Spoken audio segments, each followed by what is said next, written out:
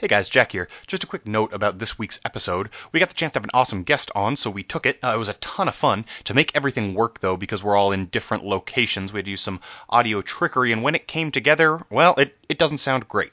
It turns out none of us are engineers, and never mind, Mark is literally an engineer, but not an audio engineer, so we couldn't quite get the sound working perfectly. I still think it's a pretty funny episode, though. We didn't want to leave you hanging, so please enjoy this week's episode, and maybe someday when the wind is just right and the moon is full in the sky, we'll be able to figure out all this audio stuff.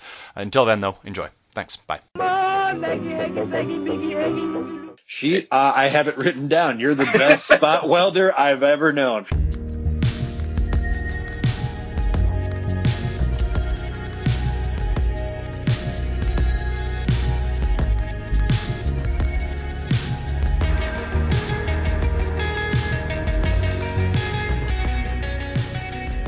Hello, Internet, and welcome to the A to Z Horrorcast. This is the creatively titled podcast brought to you by us over at AtoZHorror.com and by the Phantom Podcast Network. Take a minute and head on down to downrightcreepy.com/phantom and check out all the other awesome shows they have to offer. For example, you should check out the From My Parents' Basement podcast, who talk about a ton of shit in the horror world, real horror, horror news, and some heavy metal thrown in there too. A lot of fun. For now, though, you're here with us. I'm Jack, and sitting right is Jake. I'm going to get you a lifetime supply of titty magazines and toilet paper, Jackson. And sitting next to Jake is someone else who didn't have a digital watch in 1962. It's Mark. What's up, fellas? But there's a twist this week, because there's another guy here, and little peek behind the curtain. This is the first time this guy's been here, but it is the first time we're going to have successfully ended up with a finished product from this guy here. So we're pretty goddamn excited about this. We've got Adam Peacock from the My Neighbors Are Dead podcast. Adam, how are you doing, man? I'm doing great. And you know what? I had so much fun last time. I kind of hope this doesn't work again so we can do it all over again. Well, as we said in the pre-show, I'm sure we'll fuck something up. It's definitely For those of you unfamiliar with our Crackerjack operation, we watch and review one horror movie a week, and then we get drunk and argue about it. This week we watched 2002's Ghost Ship, which was a Mark pick, and quite a movie. We'll get to that soon. It'll be a lot of fun. But first, we've got to do the getting drunk part, except that I forgot to say that when we get into it, we're going to spoil the shit out of that movie. So fair warning, we're going to be spoiling the 2002 movie Ghost Ship. Darn. But first, the getting drunk part. So that score, let's do beers for fears. Adam, you're the guest. We're going to throw you right into the bus. Why don't you kick it off for us? What are your beers for these fears? My beer is you're gonna love this. Working on a ship, and with Ghost Ship, it's a Kid Rock IPA. All right. Because Kid Rock does a cruise, so I figured, just keep it going. I like it. Yeah. That is pretty solid. That's a real thing? It's a real thing, yeah. Is that something that exists in the world? Yeah. Kid Rock's Badass Beer, I believe, is what it's called. Oh, my God. Yeah. Well, this is outstanding. Yeah, he's the American badass. He's certainly something, isn't he? We got a great run with The Undertaker for that music, too, so, He's going to be a senator. There we go. Just as soon as his new album drops. Oh, it's going to be great. And now, Jake, how about yourself? What are your beers for these fears? Yeah, I just went nautical with it. It's a little bit easier, frankly. We have a brewery out here in New England. It's on Martha's Vineyard. This one is called Offshore Brewing, and the beer I'm drinking is Wash Ashore. It's a wit. I've done this thing lately with wits. It's like every beer that somehow fits is a wit. So I've been taking a lot for the team here, you guys. If it fits, it wits myself. Thank you. That's catchy, Mark. Yeah, you're welcome. Now, Jake, hey Jack, be noted, Jake, nothing really washes ashore in this movie. Yeah, but it's offshore and it has to do with the ocean. Stop it. Okay. It's fine. Jake, do you think that beer makes you more witty? I hope so. Jesus, I hope so. You should give Mark some of that then, because he needs it. Fuck. We're going to make him. We need a jar that he needs to pay for every pun. Mark, say it yourself. Okay. What are your beers for these fears? Also went nautical. Mine's kind of almost a visual thing, but basically Ballast Point Victory at Sea Ale. Hard to call this one a victory, but the label does have a skeleton, driving a boat. So. Yeah, good one. I'm drinking the same beer. Cool, nailed it. Original guys, good work. Luckily, I was able to distinguish myself here because I've got a second beer in the hopper, as it were. Rainier. Another pun. No, not Rainier. MGD, buddy, Miller Genuine Draft, because that's what they drink when they hatch this wacky idea to man, salvage Okay. the ship. So, Such a wacky idea. it's a Well wacky done. idea. Yeah, it's Okay, a I scheme, like if that you too. will. I got one for that too, because maybe they're in a genuine drift, and that's where they're gonna hit the rocks. No.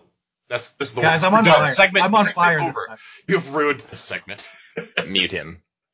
Now, ordinarily, this is the part of the show where we'd be talking about what else has been rocking our horror world, but Adam, we've got you on the show, so we just want to talk about My Neighbors Are Dead. Now, the listeners who are the eagle-eared listeners will note that we talk about your podcast all the goddamn time, because I love it. It's awesome. But for those people who don't know about it, those morons, why don't you, clue them in, give us an elevator pitch for your show and what it's about. Well, I certainly will. I get to interview lesser-known characters from horror movies, so not so many Laurie Strodes or Nev Campbells, but kind of the people in the neighborhood who got to experience it a little bit, but didn't really get to tell their tale. So kind of people on the periphery, some people you might not get a chance to hear from if it weren't for that. So yeah, I get to talk to them. And yeah, so some of my favorite episodes have been, the one with Paul F. Tompkins was great, where he played the next door neighbor, the other next door neighbor in Poltergeist. Fucking hilarious, yeah. I think the 7 one was particularly funny also. They're all amazing, but the 7 one where he talked to the UPS driver who delivered the box. One of my favorites we did with my buddy Barry that I used to tour with. He played, I guess there's no other way to say it. He was a jizz mopper for the Rocky Horror Picture Show. Yes. So he had to wipe down the loads. He had to wipe down the loads So that was Totally. That was fun. And it's all improv, right? The people you're talking to, it's just back and forth. Yep, we just we just improvised for about 20 minutes or so, and we come up with those stories through that. That's pretty great. Well, tell us a little bit about you and kind of the background of the show, how to come about, what are your plans for it? I was working with Nate DeFort, my friend, and he produces a show. We were working together at Second City in Chicago, and we knew each other from Detroit. And we wanted to do something together, and I love horror movies, and I've slowly kind of gotten Nate into it a little bit, and we came up with this premise and kind of called in a bunch of favors from all of our funny friends around town and got them to do the show with us. That is pretty awesome. So Adam, loving horror, the natural question here is, what are those movies that either got you into the genre or your current favorites? And I'd also ask about, getting a friend into horror. What might have some of those movies been that you're like, look, you got to just watch this one, pop this on, and you're gonna become a fan. I got into it. I've told this before to some folks, but my grandfather worked at Ford's, and he would get these VHS tapes with 3 movies from a guy that he worked with. Oh yeah. And it was always some comedy, but usually 2 or 3 horror films on there. And it was Leprechaun or, a lot of the Child's Play stuff. So that's how I kind of got into it. I would sneak down and watch those. And I fell in love with it. I don't know, so yeah, that's kind of where it all started for that. And I think, and it didn't go as well as I wanted, but the first film I introduced a lot of my friends to was the original Halloween. Okay. It's one of my favorites, and they did not share the sentiment, but Really? I pitched it to them, and we all sat around at a party one night and watched it. I made them watch it. Nice. So that was the one I started them off with. Yeah, was the first Halloween. And I noticed your show is pretty awesome in that there's no theme I can pick out of the movies you watch. You guys are all over the map with horror movies. You got new ones with It Follows. You got your old classics, Poltergeist and 7. So what goes into you guys picking the movie you're gonna talk about that week? It's pretty much how familiar the guest is with whatever film. They pick a film they're familiar with, or maybe a property or whatever. We've been trying to get somebody to do Are You Afraid of the Dark? Oh God. The old Nickelodeon show. Oh God. So we've been trying to work that in, but yeah, it's pretty much anything that they're familiar with or just a loose knowledge of, and we just riff on that. Our friend Katie, who did Halloween, had no idea what it was about, but she knew Michael Myers and she knew Dr. Loomis, and we just went from there. That's perfect. Yeah, that's really cool. Our friend TJ did Fright Night, and we literally didn't talk about the premise of the movie at all. He was a neighbor on the other side of the house where all the vampire goings-ons were happening. He talked about his garden for 20 minutes. So you don't even really have to know anything about the movie to do it. Yeah. And so what do you guys plans for the show? Are you trying to grow it, just keep it kind of what it is? I know you guys have done some live stuff before. Yeah, we just got back a couple weeks ago from a trip to Toronto. We were doing some shows up there with some friends of ours from Second City. Christian Bruin from Orphan Black came in and did a show with us. We're doing a live show in Chicago on the 21st as part of the Chicago Podcast Festival. So we got some LA trips planned coming up. We're going to go visit a bunch of our pals out there. And so, yeah, just kind of, I guess, road dogging it for a little while, just wherever we can go, to get people to do the show. That is pretty awesome. And where can people find the show, find you, find out about all that kind of stuff? iTunes, My Neighbors Are Dead. We're on Twitter at My Dead Neighbors. It's pretty much where most of our action goes down. I'm at Adam a Peacock13 at Twitter, on Twitter, at a Peacock13. Nice. That was terrible. Sorry. Twitter lingo is impossible. It's fine. It's not. It's so hard. There are 12 other peacocks. That's right. Yeah, it's a peacock. Good work, Mark. It's my email too. I did 12 other ones. Sons of bitches. All right, Adam, unless there's anything else you want to plug or talk about, I think it's about time to go to the feature presentation. We gotta do it. Come on, man. Go ship.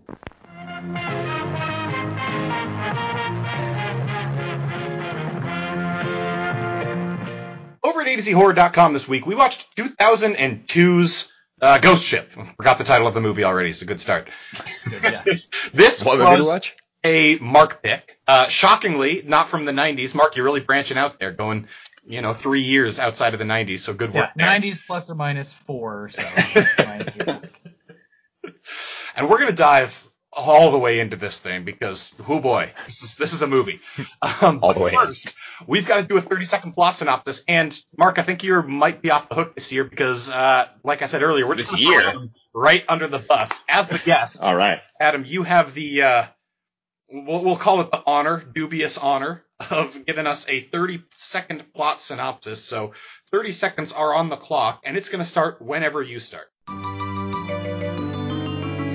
All right, guys. Well, Gabriel Byrne leads a ragtag group of oceanic salvagers, and they come across a gig to salvage an old boat an old ship, an Italian ocean liner that's been found in the middle of the ocean, and it's not quite what they expected. Some horrific things may have taken place on this ship, or one of the most awesome scenes in the beginning of any movie. And horror and fun ensues. Yeah. Horror ensues.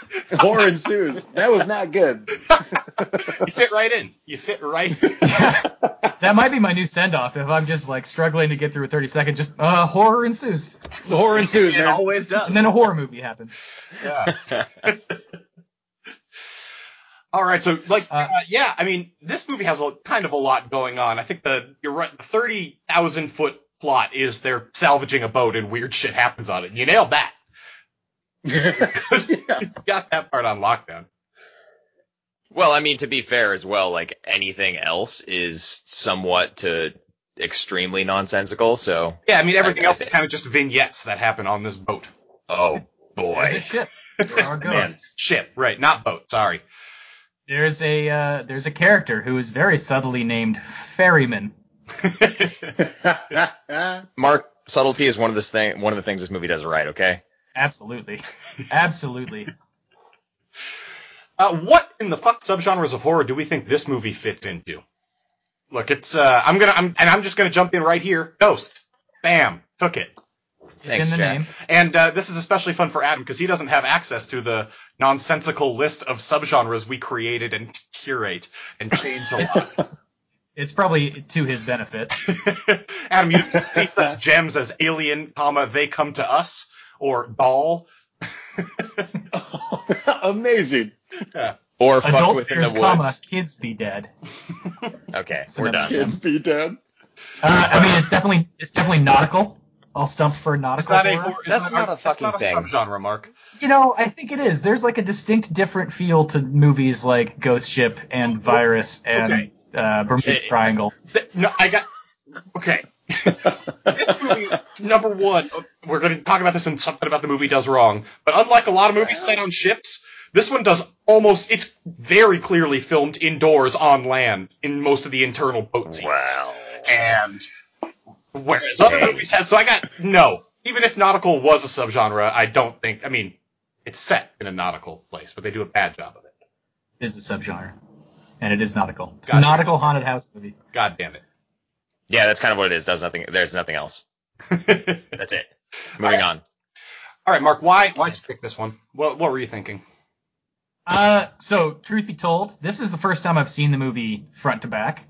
I've seen the opening scene. It's relatively famous. I kind of just wanted to, I don't know. This one's been kind of on the top of my list for a while. It's a nice little variety piece to throw in. It's certainly unique, I would say. Yeah. Do you disagree? No. And you know what? I would have bet that I had seen this start to finish. But after I watched it start to finish, no, I don't think I'd ever sat down and watched this whole thing before. I don't really know why you would have. It did pretty well It's never on box office. Yeah, it did. It does have a great cast. That was the other thing, is it's Juliana Margulies, it's David Byrne, it's the guy who looks like one of the Wilson brothers. Wait. It's not David Byrne. Sorry. Gabriel. The frontman for the Talking Heads. David Byrne. Yeah, in an unexpected twist, the guy from the Talking Heads is in this movie. Twist, he's the psycho killer. Yeah. Nailed it. I think this was Carl Urban's first movie too, and then somehow he became a star. Yeah, somehow they watched this and they were like, "That's the guy. That's the guy. Who's the good actor here." The one that looks all unkempt and smells like shit, and they talk about it ad nauseum. Yep. That guy. He plays that role really well. Yeah. Glad he went on to do that. I'm taking the baton here. I hadn't seen this either. I've seen the opening bisection scene roughly 11 million times, but I've seen nothing else. Yeah. How about yourself, Adam? Is this one new to you, or? No, I had seen it, I think, right around the time it had come out, and obviously we're all familiar with the opening scene, but it had been a minute, and it was enjoyable. Yeah, a great revisit. To go back and revisit this. Yeah. And for the listener that hasn't seen that opening scene, it's like an old timey cruise ship. People are having a lovely ball on the deck of this ship. It's old timey. What do you want? It's in the 60s. It's the 60s. Yeah. Okay, whatever. 1960s. It's they're having a ball. They're elegant. Yeah. And then an unseen hand pulls a lever, and apparently this ship just has a lever that causes wires to cut through everything, including stemware, very cleanly, and it slices everybody to bits. Right? It's awesome. That's exactly how that would happen. Yep. I think it's a perfect segue into what the movie does right, because that is the big dog. That's it. Yeah.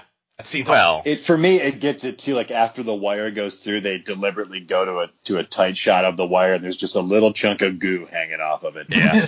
Whatever that is. Awesome. Yeah. And it's awesome despite being nonsensical. They do a slow-mo shot of it slicing through the stem of a wine glass perfectly. I'm okay with nonsensical as long as it's on brand, as long as it's consistently nonsensical. And it is. Sure. Yeah. Yeah, absolutely. I think my favorite parts of that scene are the ones where there's two guys where after the wire cuts through them, it cuts all their clothes, which fall down, leaving them mostly nude before their torso falls off. It's outstanding. It was like a Daffy Duck cartoon when the way that guy's suit just falls down. It's amazing. It's right? Is he not wearing a belt? The belt was still... Absolutely, yeah. It's to hold the pants up at least. That was the style of the day, Mark. It was all one piece, and it was just hanging from your shoulders. It was just a jumper. Suits were just jumpers at the time. Basically doubles as a onesie. You can sleep in it. Yeah. Yeah, but it's hard but that scene had a great, what it had going for it was the extreme amount of gore matched with the extreme amount of kitschiness that was going on, because you get this blend of just amazing, humorous extremism kind of that is really enjoyable to watch. That's one that you can just rewind and keep going back and forth through. It's a joy. It is a pure joy. What a psycho thing to say that is, Jake. Oh yeah. You go back and you watch this thing on repeat? 100%. You just have I'm this a playing in, normal like, the person, Mark. background cocktail party. I have friends. Okay. Pay no attention to the zipping sounds coming from Jake's pants. I clapped after it was over. I like it. I mean, it is. Oh, it's outstanding. It's pretty great. It's such a good sucker punch too. Like Yes. this is okay. So just to clarify to the listeners who haven't seen this yet, it's the first 2 minutes of the movie or so, give or take. It's like and the 4 lead up minutes to of it. all. It's like 6 minutes of the movie. All right. The lead up to it is just like happy dancing. You know, they're about to make landfall on wherever they're going. And then you just see this wire. And I think, honestly, like, unless you know it's coming, I remember my sister went out to see this movie in the theaters and came back and was, like, totally disturbed by this because she just didn't see it coming. Like, it's just like... That's amazing. It sets the tone hard and early. Yeah. But the tone it sets is funny. Yeah. And not the tone of the rest of the movie, by the way. Mark, people are reaching for their appendages that are like still kind of flapping around there. It's intentionally it dials itself back just a little bit. There's a hint of slapstick, but I think that our senses have been numbed from watching too many horror movies, Jake. This is not what people would describe as humor in the real world. I'm a normal person. I love too that they do like in old 50s. I wrote, I don't know if this makes any sense, like with the font and the music, it was like a car of the future type commercial from the 50s. Like going the World's like, Fair.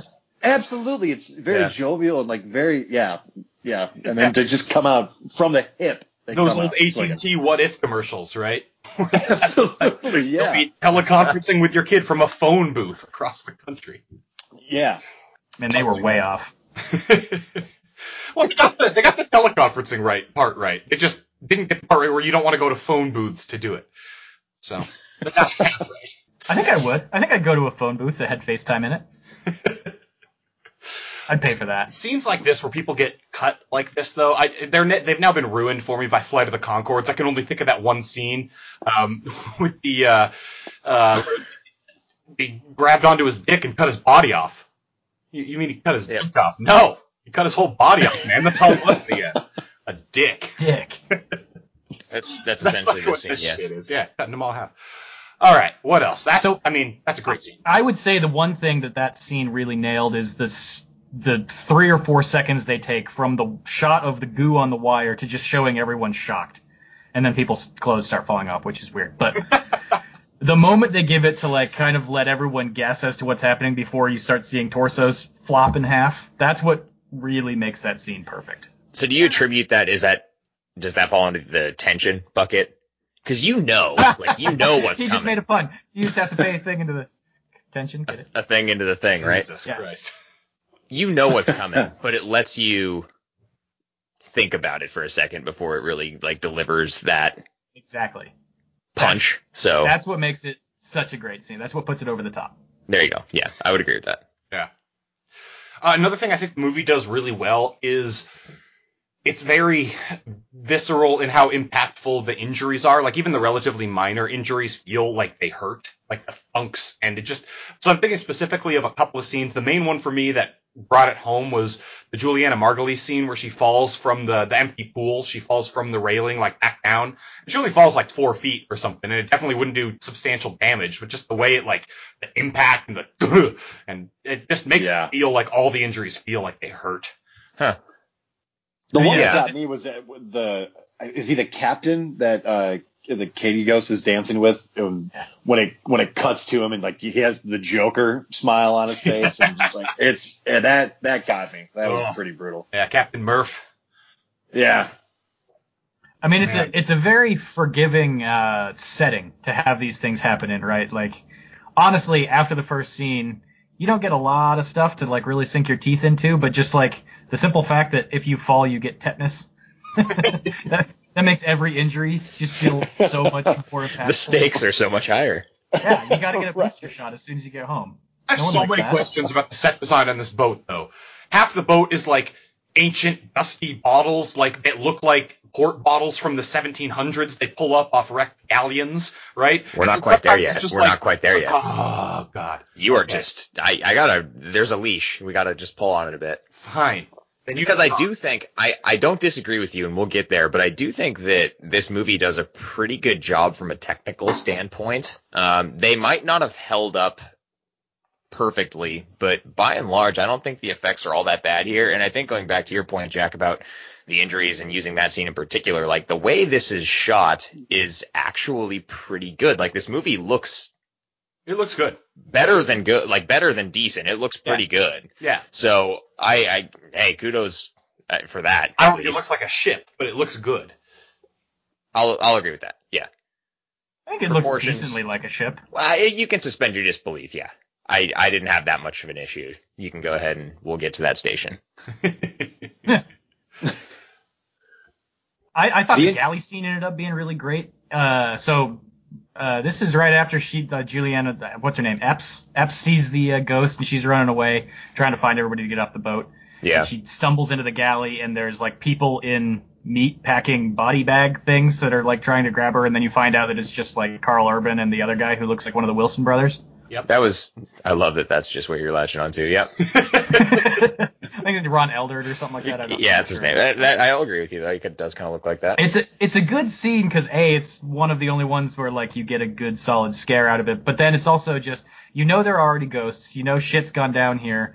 And then I just like kind of the balls of going back to a cheap jump scare that ends up being nothing. I think it's a good move on their part. Yeah. Oh, yeah. Guys, warning. I'm about to get real here a little bit real with you guys here. Okay. It's Women in Horror Month. It's currently February. Yes. And so I think we should note that Juliana Margulies' character is fucking cool, especially in the horror genre. She's not, she definitely passes the Bechdel test with flying colors, maybe. I'm not she's Tomb Raider. Intimately familiar with it, but she's not overly sexualized. She's not dependent on a man. She's just a cool character. She's a fucking badass. And notably, she doesn't chase any of the men she's on board with, but then they do chase her kind of, but kind of.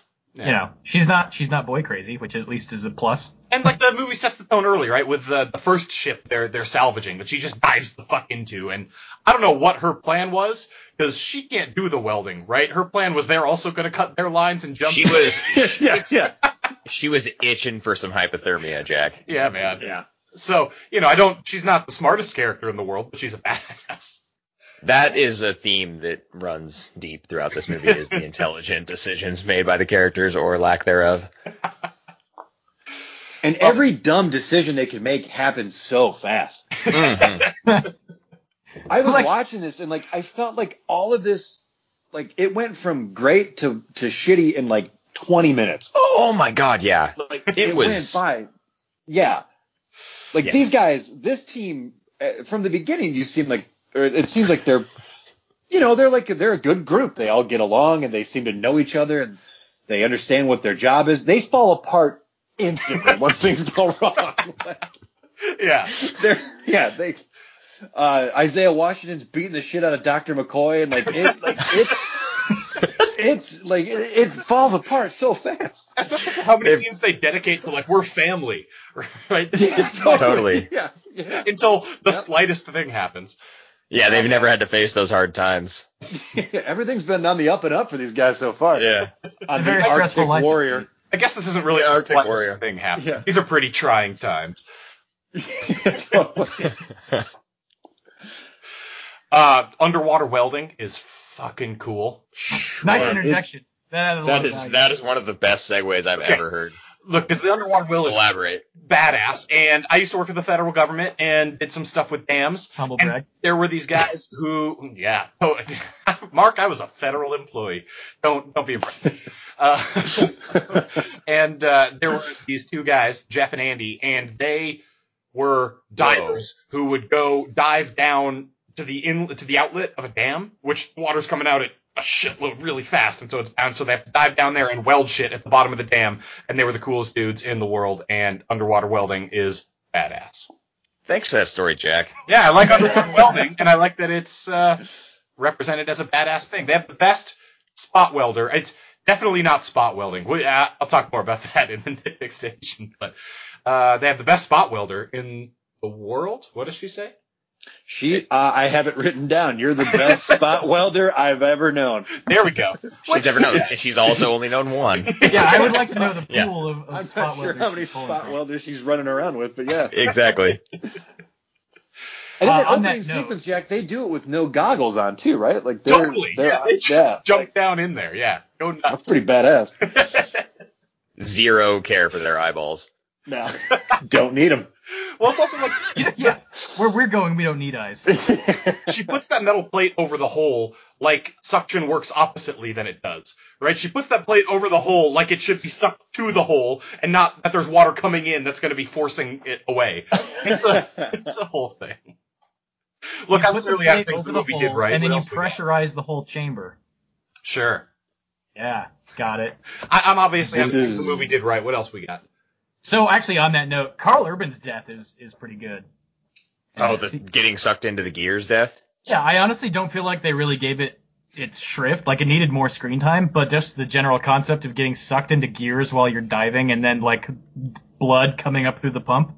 Sure. It's probably Solid because if they scene. had done a lot more with it, it would have been more noticeably not great looking. Because that was probably like a tough thing to do. Yeah, I guess that's true.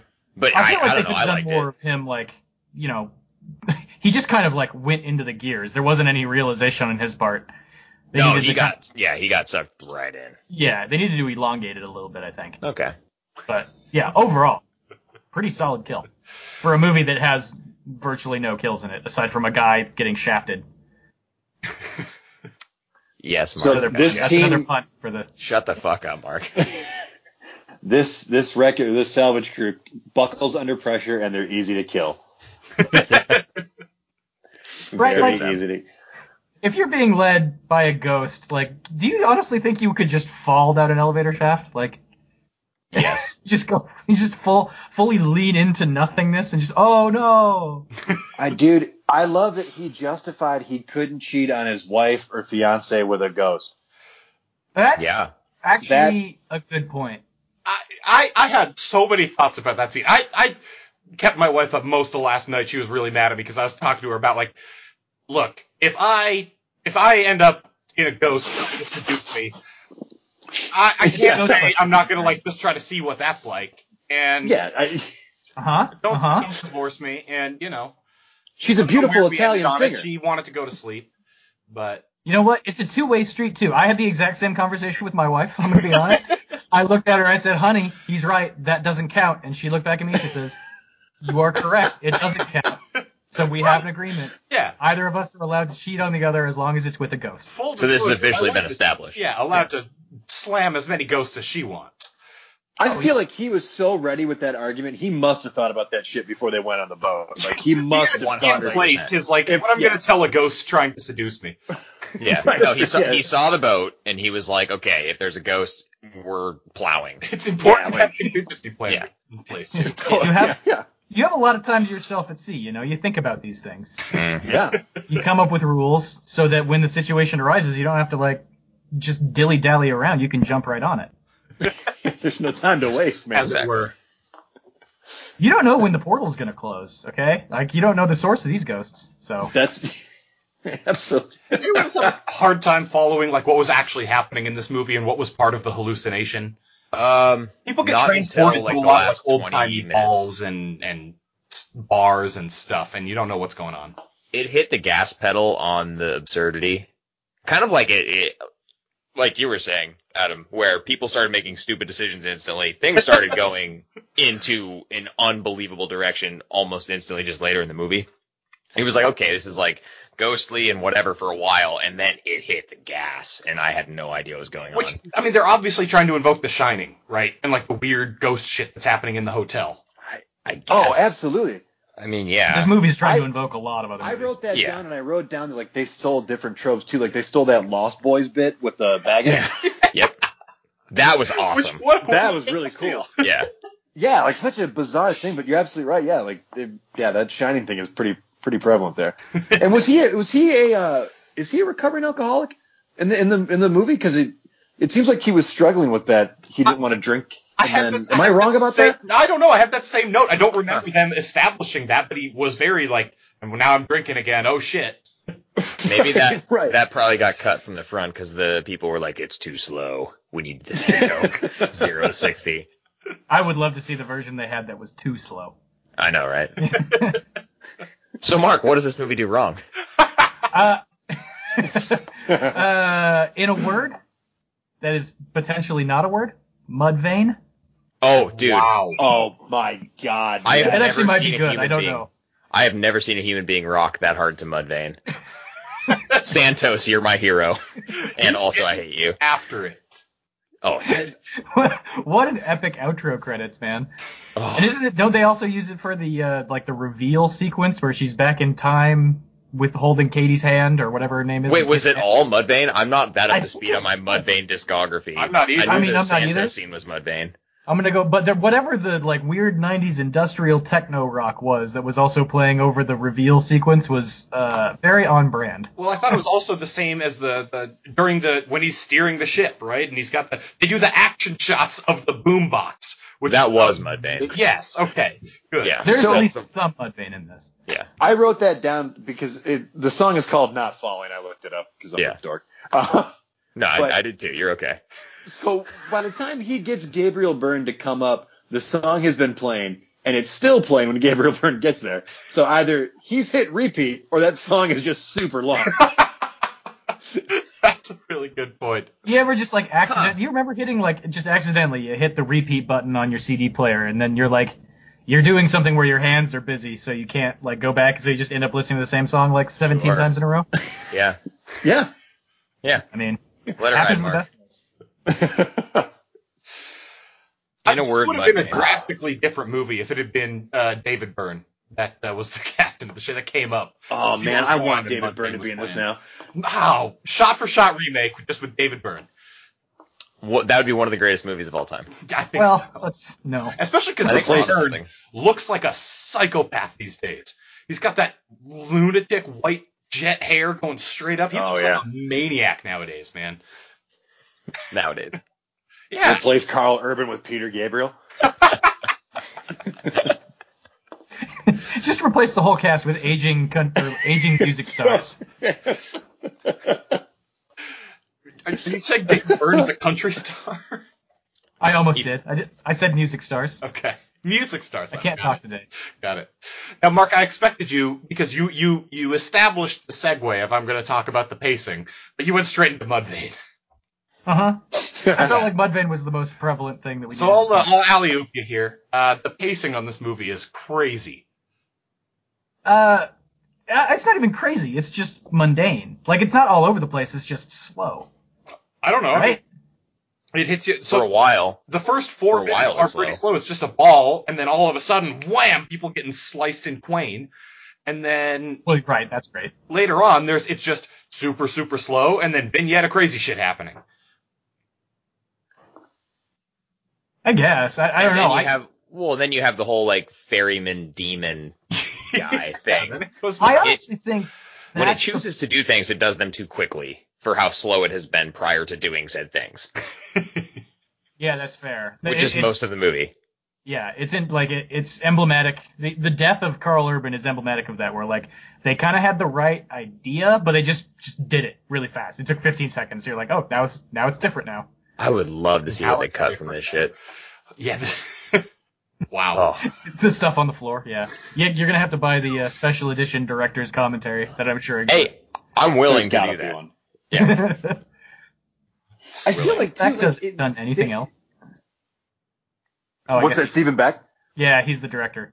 Yeah. Well, that dude. I looked him up. What did he do? He was the art director on The Abyss, Oh The wow. Hunt for Red October, and Indiana Jones and the Last Crusade. Jesus, that's a legit So he's done things. resume there. Yeah, he has done things. Fair enough. And also, correct me if I'm wrong. Robert Zemeckis produced this thing, right? Yeah. like peak Robert Zemeckis coming on the tails of the Back to the Future trilogy, and like he still had Who Framed Roger Rabbit credit, and fucking that dude is all over the place. So, begs the question, Jack. Raises the question. It begs. Nope. Was he potentially thinking about other things while producing, quote unquote, this movie? I mean, this is squarely after those things, and he I don't know how much involvement he had at all, but like, he's not credited as the director of the Back to the Future movies, but he's definitely the director of those movies, right? So it could be that like he was heavily involved in this. Who knows? I doubt that. Yeah, this Lost to movie time. does not display the same genius as do his other works. Or he just decided, fuck it. Let's make some B. I don't know. This was his Metallica load. Exactly. You gotta. It's his passion project. Well, I mean, churn some stuff out, man. Whatever. I think this movie really gets hamstrung by the direction it takes with the villain. So you're going into a movie called Ghost Ship expecting the villain to be ghosts, Yes. right? Yes. No, it just happens to be Charon or some demon who is doing things on his behalf. And I think as a result of that, you get like a really confusing plot of no one's really getting killed by ghosts. Things are just sort of happening. And it's represented in the very first scene. Wait, is that a ghost hand that pulled the lever that made the wire snap off and slice everybody? What? Oh, wait. Well, It and was. yeah, that also begs another question. Raises. Bags. I hate you guys. It raises the bag. That does raise another question, though. Like, so the crew is taking over the boat. They have MP40s for some reason, and they can just go and shoot whatever. But they start their plan. They're like, you know what the most efficient way to kill 30 people is instead of just, shooting them? We're going to set up an elaborate Rube Goldbergian bisection device. Yeah. I'm so happy they did, though, Mark. Well, yeah, I mean, in retrospect, it worked for them. So is the in the theory that killing all those people is what made it a ghost ship? It wasn't always a ghost ship? No. Okay, so what happens is the cruise ship finds a derelict vessel called something else they name in the movie. I can't remember what it was called. But that's the boat that had the gold bars on it. And it had hit the rocks and was like sinking, but it had the gold bars and it had one survivor, which was Ferriman. So he comes on board, and then he is this corrupting force, like this demonic force that convinces the crew to, kill everybody so that they can take the gold for themselves. And then once they do, they kill themselves, and then he now owns the boat and everybody on board. And that is all very easy to understand if you've watched the movie. Very straightforward, Jack. This is all told through convoluted flashbacks via Mudvayne. Flashbacks mixed with fantasy hallucination sequences. Like, it's crazy. God And why damn are it. yeah. It's tough. It's a tough one to get through, frankly. I was also entertained. So, okay, it's kind of tough because it's not great, but it's also really entertaining. It really for is. some reason. Yeah. In spite of itself, there's a weird chemistry here, you guys, where it's slow. There's some weird pacing happening. Doesn't make sense, but I was still entertained. Yeah. By its particular brand of shtick. I don't know what it was, but there were things happening that entertained me significantly. Yeah. I'm a sucker for Gabriel Byrne too. I mean, there you go. I think he's great. He is. I'm a sucker for Juliana Margulies. She's great. Yeah. I mean, the cast in the movie was good. Like, that definitely helps. It's impressive. We should say that the little girl too. She grew up to be in quite a few things. Emily Browning, I think her name is. But she wasn't. She's in like Sucker Punch and stuff. Well, I mean, dude, she was like. She's in Sucker Punch. Yeah. I like the movie Sucker Punch. It's fun. Okay. Nice. All right. It's got a very solid cast. What else do you guys have to talk about that this movie does wrong before we arrive at everyone's favorite train station? It felt like to me, they seem like what's that? Too many cooks. Like the pacing. Like, I don't know if you guys caught this, and maybe I did a lot of like, wait, what? Watching this movie, and when Gabriel Byrne unloads all that knowledge about the ship they're going to, he knows like how fast the ship was traveling, when it was built, it's unbelievable. Yeah. but he's almost like reluctant at the beginning to take the gig, which is essentially just their job. A guy is hired them to do their job. I had, yeah. Yeah. I don't understand that, but Totally. and then, He was rightly suspicious of a guy showing up randomly whose name was Ferryman. yeah. Yeah, He's fair enough. wise radio. beyond his years. Well, Yeah, it is weird. He knows everything all at once. It was very impressive. Yeah. Yeah, I mean, he could have just like been on his phone looking up like I guess no, this is 2002. He probably couldn't have. Never mind. Man, phones changed the world. Yeah. They only had digital watches in 2002, Mark. That's all they had. Yeah, notably they didn't have them back in 1960 something. Digital watches and boom boxes. Man, I can't get over that action shot of the boom box. That was great. Nobody really seemed to give a shit about that watch. no, they were like, oh, They blew people right have been past here, it. I guess. Who gives a shit? But then he starts invoking like maritime law that like, well, we found it. Well, clearly somebody else was there before you. Yeah. It's the law of the sea, Adam. I did have "You're a Crook, Captain Hook" stuck in my head throughout most of this movie. Every time It's maritime real law Arrested came up. Development heavy. Yeah. You're a crook. You're a crook, Captain Hook. Judge, won't you throw the book? Captain Hook. I do like that in every one of these kinds of movies, which there are a kind of a shocking number of, there has to be a scene expositing about maritime law and what they are and aren't allowed to take and salvage and what is theirs. It's important. It's important. Yeah. One other thing I just want to mention, and this kind of goes back to what Adam was saying about the stupid decisions and the instantaneousness of them, but this crew, I think the premier example of them falling apart as things begin to unfold is how quickly they manage to split up.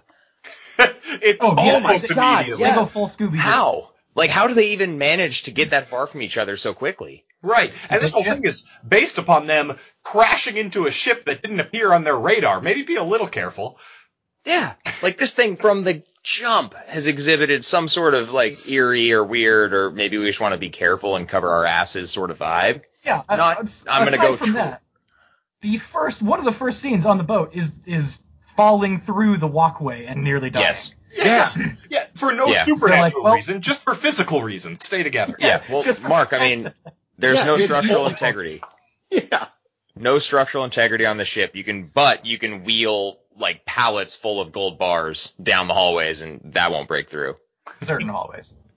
It's supernaturally bullshit. They've welded it. They have the best spot welder that she's ever met. Yeah, I was gonna say, Urban, man, his character came through in the clutch. He just fucking reinforced everything, didn't he? Yeah, he's the best spot welder. Why was that like their third option? Like, why not just patch the thing up and drive it home? It's really unclear. He wanted to build a raft. Well, yeah, and they should have in retrospect. I do like the idea in a supernatural ghost movie that the thing that kills you is physics. A lot of times, yeah. That's what takes you out. And tetanus. Like the premise of the whole Yeah, Destination yeah, series, yeah. right? Yeah. That's right. Snow yeah. death from lockjaw. That ship reminded me of like you were talking about like the sets being on a sound stage, and like it reminded me of National Lampoon's Loaded Weapon 1. I don't know if you guys remember that, like that huge trailer he lived in. That's what it reminded me of. Totally. Because that thing is huge on the Yeah. inside. Yeah. It's magic. It's so It big. is. Like, I've I been on actually a do have a large question. ship. All the hallways and rooms, short ceilings, tight corridors, right? That's what you need Yeah. to do to have a ship. So claustrophobic. Yeah. Have you guys been on like a large cruise ship? No. Not when it was, like, out in the ocean. I've been on one that was lashed to the shore. Actually, no, yeah, that's wrong. I've been on the one. There's one that I've I've been been on the one. I don't know. It's one that's supposed to be haunted. It's in California. It's Queen something Mary. and Queen Mary. That one. I've been on that one. Yeah, I did that one as a kid. development joke. Well, I just got back in January. I was working on a cruise ship for 5 months with the Second City. we've got to talk about that more. All right. So, Did the hallways look like that? Sure. No, nothing. Not even close. No. Not even close. Whoa, I just got a stroke. Were you ever weary of dancing on the deck? No, but I did think about it. There are those big like wires up, and I was like, if this thing goes, we're all dead. Because we were out there for New Year's Eve, and they're like, if that snapped, it was it. Nobody was going to come out of that thing alive. All right. Perfect setup. Yeah. So this is a documentary, is what you're telling me. Yes, that's absolutely correct. Yes, it's Wow. That's harrowing. Yep. It's a Ken Burns documentary. Oh, we got Ken Burns, we got David Byrne, and we got Gabriel Byrne. That's right. Holy shit. Byrne trio. Oh God. Guys, I think we've arrived. Good work, Mark. Good work. Yeah. Throw it away. I don't Burn think it. you're keeping the same call that you invented, I think. I don't know. It's hard to remember things. Okay. It's not on the blasting chart, so This isn't a ship that exists in the world. They're terrible at water things. Though it's always the calmest the seas have ever been, especially during a rainstorm. All the time it's super calm. When their tugboat explodes and people are floating in the water, it's calm, glassy water. And it's clearly a rainstorm in the fucking Jack. Bering Sea.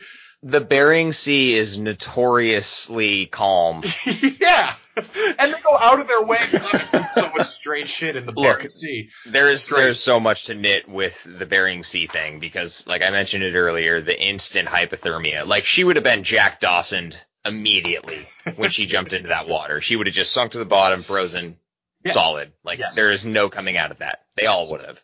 Yeah, but her heart would have gone on. So you'd have that going for you. Oh, All right. Okay. Thanks, Mark. And then to time we hit this point hard, but the inside of the boat, Virus, another nautical movie like this, has a way of making it feel like a boat, even in the interior. They're moving things around a little bit. It just feels, this feels like it's a fucking soundstage or a building. It just doesn't feel like a boat on the inside at all. At all. I think I disagree with you guys. So cruise ships feel pretty spacious. Adam? Like they. Yeah, let's talk to the expert here. I think there are parts that certainly do, but they're the behind the scenes aspects are pretty crammed. Yeah. Fair enough. Taken down, Mark. You just got taken down. No, Mark. You're right. Like there are parts of it that are huge, and this just seemed like really. It went a bit above and beyond with this one. Sure. You got to take some liberties. Look, it's from the 1960s. You guys have seen airplanes from the 1960s. They were huge. You got like a steak dinner, right?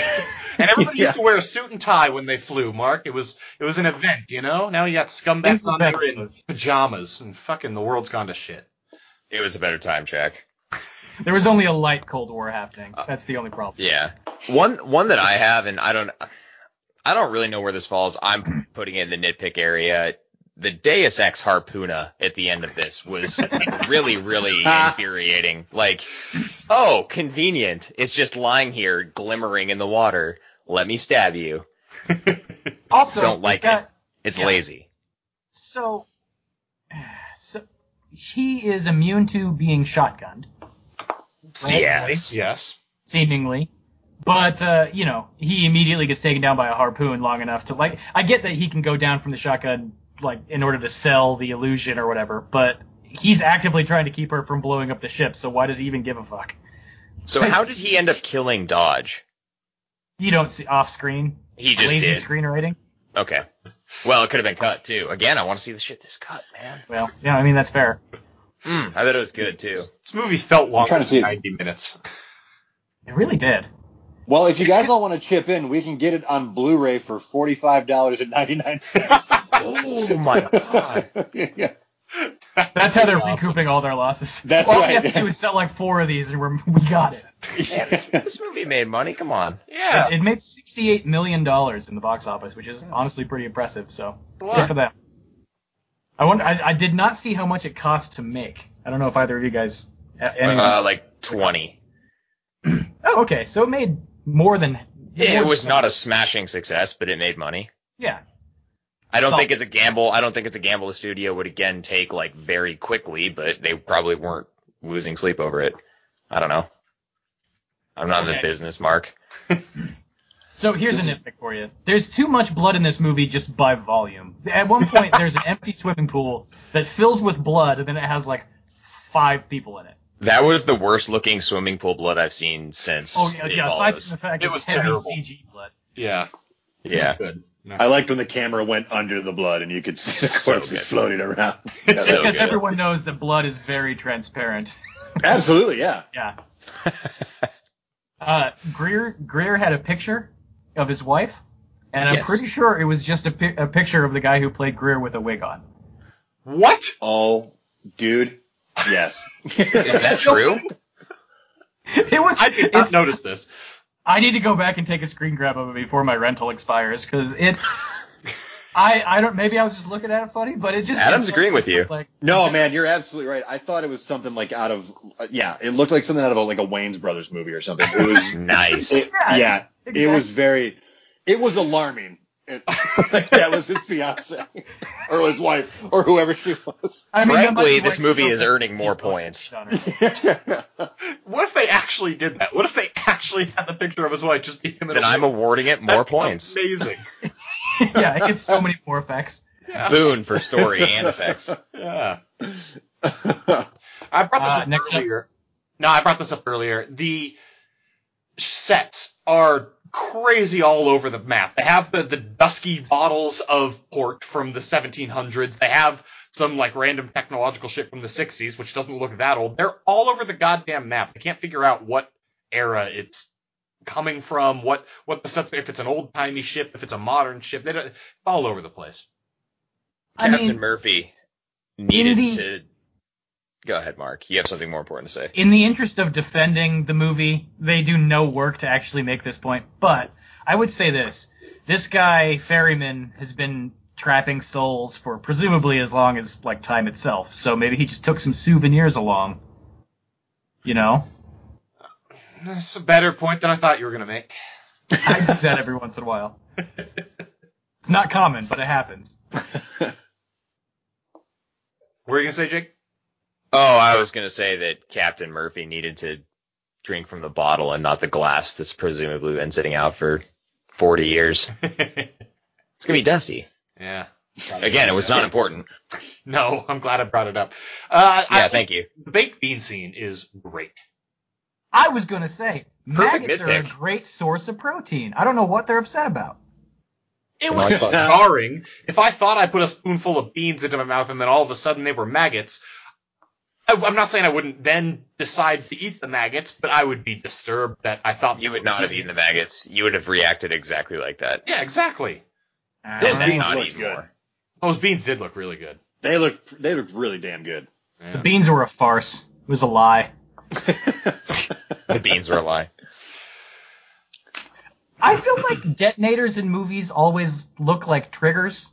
And I don't, like, what she actually would have rigged up, she would have just had 2 wires and, like, touched them together. That's the Right. detonator. I don't know why you go out of your way to, like, solder together a piece of elaborate, like, electronics to pull a trigger so that you just connect 2 wires. That seems like a little bit of a waste of time given the situation. Yeah. Well, when you have access to the best spot welder you've ever seen, Mark, you Come on, man. You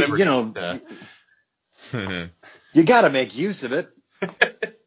Fair enough. I'd He's like the to best spot welder. I'd like to revisit that welding thing. That's there's just a lot of problems with it. Number one, I hope they do a solo type prequel for his character. how he Oh, became God. the best spot welder she'd ever seen, Yeah. or her auditioning I would- welders.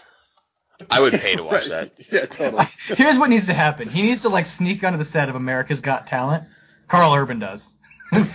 As this character. And just take some pieces of metal and, like, weld them together on stage. Like, check it. Look at that. No cold flow. This looks great. Is Look how America's Got shiny. Talent still a television program that exists? I feel like it might be. Okay. Jack, we're up to date on our references, okay? Stop it. I do feel like at some point, I think it's the captain, gets, like, really disturbed by the fact that he's being served alcohol by a ghost. But honestly, like, that might be one of my goals in life. If ghosts are real, I really just want one of them to serve me alcohol. Yeah. Wouldn't that be badass? He gets disturbed by it at a weird point. Like, not when it first happens, and not like when it's clear it's a ghost, but just at I've known about this for 15 minutes, and now it's gonna weird me out. That might have been when he low-key realized that everything around him was like an oil painting, though. Yeah. And you just didn't know. Sure. Because that was weird. That was not, I don't feel like that was adequately mentioned, but it was just like, hey, the background here is an oil painting. I did like that they put the ghost captain in like white makeup, so you know it's a ghost. Yeah. Yeah. It's covered the Ju-on approach. You just dip the actor in powdered sugar, and that's Guys, how for the record, he's dead. Yeah. While that light with that water gobo's going off in the back, I liked it. We got anything else? Feels like it might be time for the go to ratings. Yeah. I'm comfortable with that, Jack. Silence as agreement.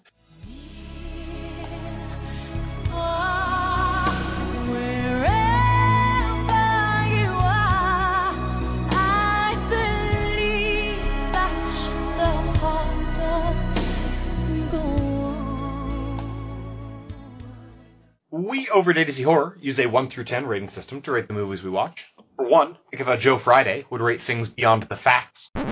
Just the facts, ma'am.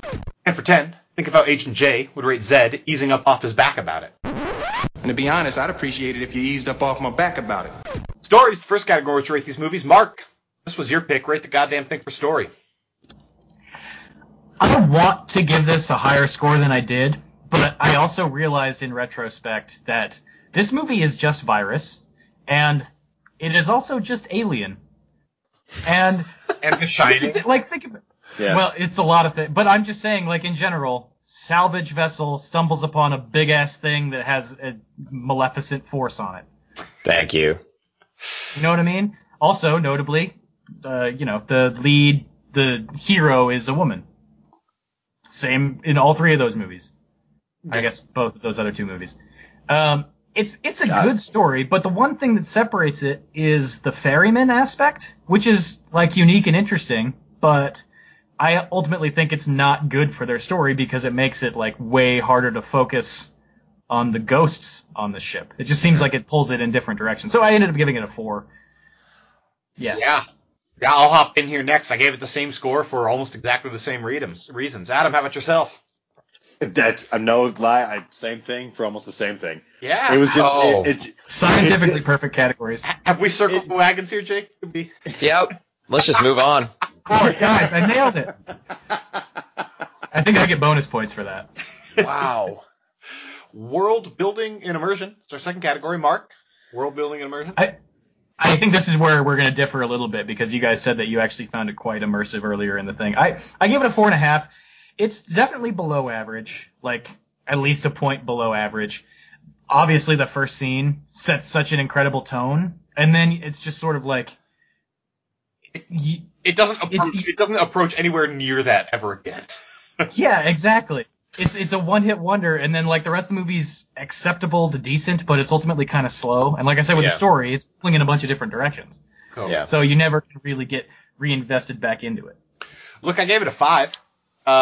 It's a weird one because it is somehow still alluring, and I enjoyed continuing to watch it, and something was still drawing me in, but it has all those problems that we talked about, and it's a tilt up, I guess. I can't really explain it, but it is a 5. I wasn't actively pulled out as much as I objectively should have been. Adam. I think I'm going to go 6 for the same reason I gave it a 4 before. I think with trying to Frankenstein all these different aspects to create, like you said, that opening sequence, and then when Ghost Katie saying he doesn't want me to talk to you, and all this like mold or whatever's building on the ceiling. There were a lot of cool parts to it. So I'm with you. It kept me in. Yeah, totally. Yeah. Jake? Yeah. Yeah, I gave the same score as Adam. I think this did just enough to, in spite of itself at times, I was still interested in what was going on enough to not feel like totally exhausted of some of the, frankly, stupidity that was happening on screen. So it can't be a below average score for me, at least. Yeah, 6. All right. Effects or judicious lack? Nope. Scare factor is our next category. Mark, I'm good at this. Mark, what's your scare factor score? This is entirely based off the opening scene. I gave it a 6. I think that's a little high, but I there's a shock factor to this if you go in not knowing what it is and you get hit with that thing. That's a very intense scene. I can't remember what the publication was, but they did a top like 50 scariest scenes of all time, and that was like number 6 or something like that. And while I recognize the rest of the movie, not that scary, has some stuff in it, but not much. That scene alone is worth to push it over average at least. Came out swinging. Yeah. I give it a 4 for scare factor. I kind of see what you're saying. I think that first scene is a little too campy to actually be really scary with the like clothes falling down and the absurdity going on there. So the arm that's completely detached, reaching for the camera. Yes. So good. So good. Great. I love it. It's not how that works. Yeah, so it should be. It doesn't get a huge number of points for scare factor on that scene, but some of the scenes in the boat, the maggot scene in particular, is a especially freaky one, and it gets some points here for just the level of like oomph it gives to the injuries that feel like they hurt and real. So it gets a 4. Okay. Adam. I'm gonna go 5.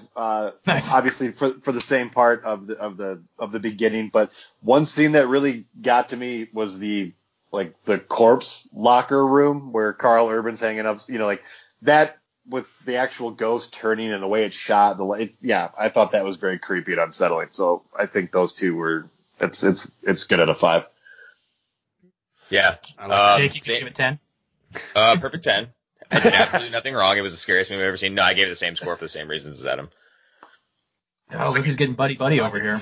Well, Now, I'm going last. It's time for effects and judicious lack thereof. I know the order of things. Mark? 5.5. I didn't agree with you guys that the sets looked kind of janky. I actually think the sets work pretty well in this movie. I guess you could probably make the argument that it doesn't really quite set a realistic stage, but ultimately, like, the backdrop is good enough that I think it sets the place pretty well. I think each set individually looks pretty good. It's all of them together that makes no sense. Okay, fair enough. There's also lots of unnecessary CG, and none of it looks particularly bad, but, like, why do you need to animate doors closing in a hallway?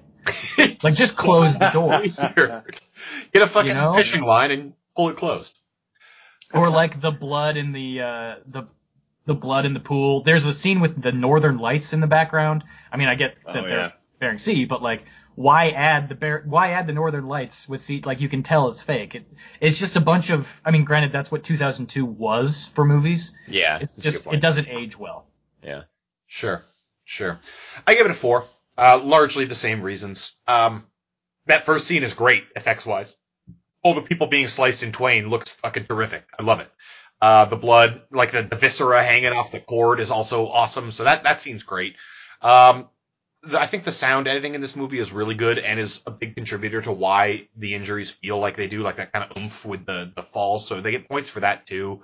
But there's, like Mark said, too much CG that didn't need to be there. How about you, Adam? Yeah. I'm going to go 6 for 2 reasons. The arm at the beginning. Nice. Okay. Awesome. And the makeup to let you know he's a ghost. Those two things.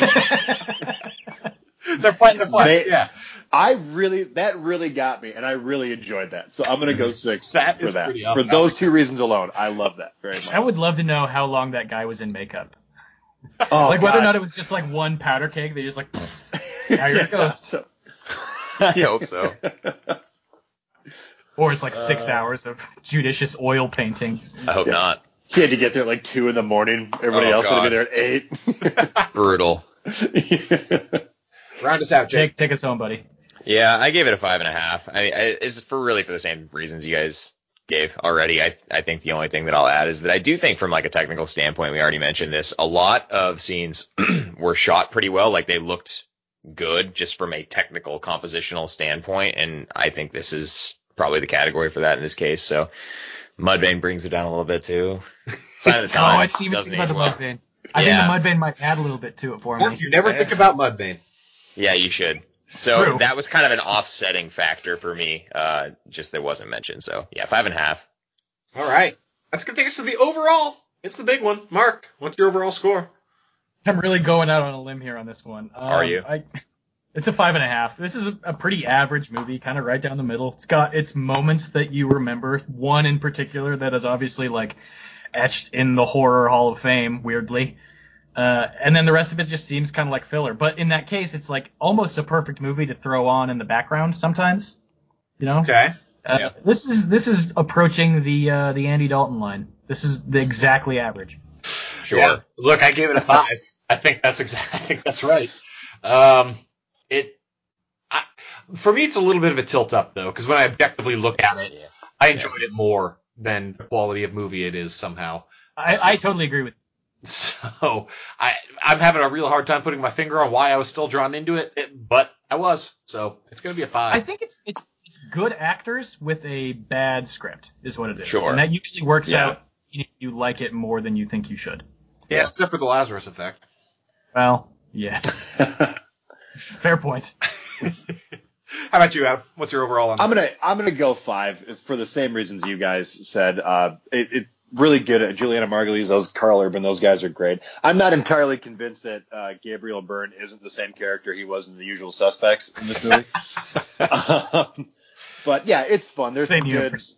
good. Yeah, there's some good memorable moments, and it's also fun to like you said, to throw into the back. So Totally. yeah, I'll go 5. Jake.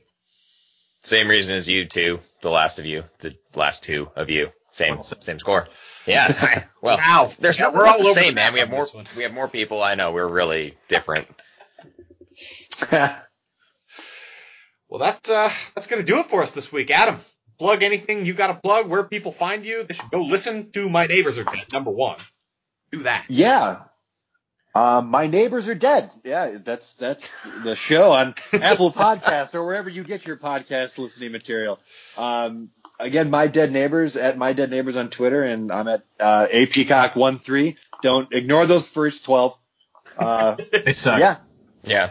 I heard they're. I would love to know how many of those other peacocks are actually like novelty Twitter accounts of peacocks from like a legit zoo somewhere in the United States. I don't know. I think when we talked before, I might have been telling you this. There is an Adam Peacock who's a super hunky volleyball player. So I don't know, man. Like, I don't know if it's novelty or if it's legit. So I don't know. I don't want to know. That's fair. Okay. And also too, if you guys are hearing this, if it's out, if you're in Chicago, March 21st, come on by. We're doing a live show out there with Marty and Sarah Love Wrestling. Hell yeah. Awesome. Well, thanks for coming on, Adam. Oh my God, guys, thank you for having me. This is so fun. Totally, we appreciate it. That's Adam Peacock. Check out the My Neighbors Are Dead podcast, and we are A to Z Horror. To check out everything we have going on, head on over to atozhorror.com. As Jack mentioned at the top of the episode, you can also and should also check out all the other shows that the Phantom Podcast Network has to offer. To do that, you can check out downrightcreepy.com/phantom. Come hang out with us on our own social channels. You can find us on Facebook. You can find us on Twitter. Those links are going to be down there in the description below. And as always, the music's been coming at you from Super Bear. You can find that link down there just as well. This, I did. Finally. It takes a while, Jack. You got to workshop some things. Next week, I don't know what's going to come at you because, frankly, this is all a chore, and we will figure it out, so be surprised. And until then, get your buddies, grab some beers, schedule. Yeah. and go watch some horror movies. Have a great week, everybody.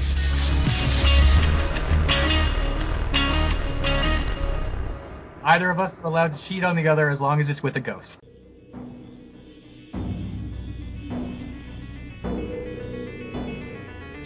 You've been listening to the Phantom Podcast Network on downrightcreepy.com. Follow us on iTunes and SoundCloud for more creepy shows.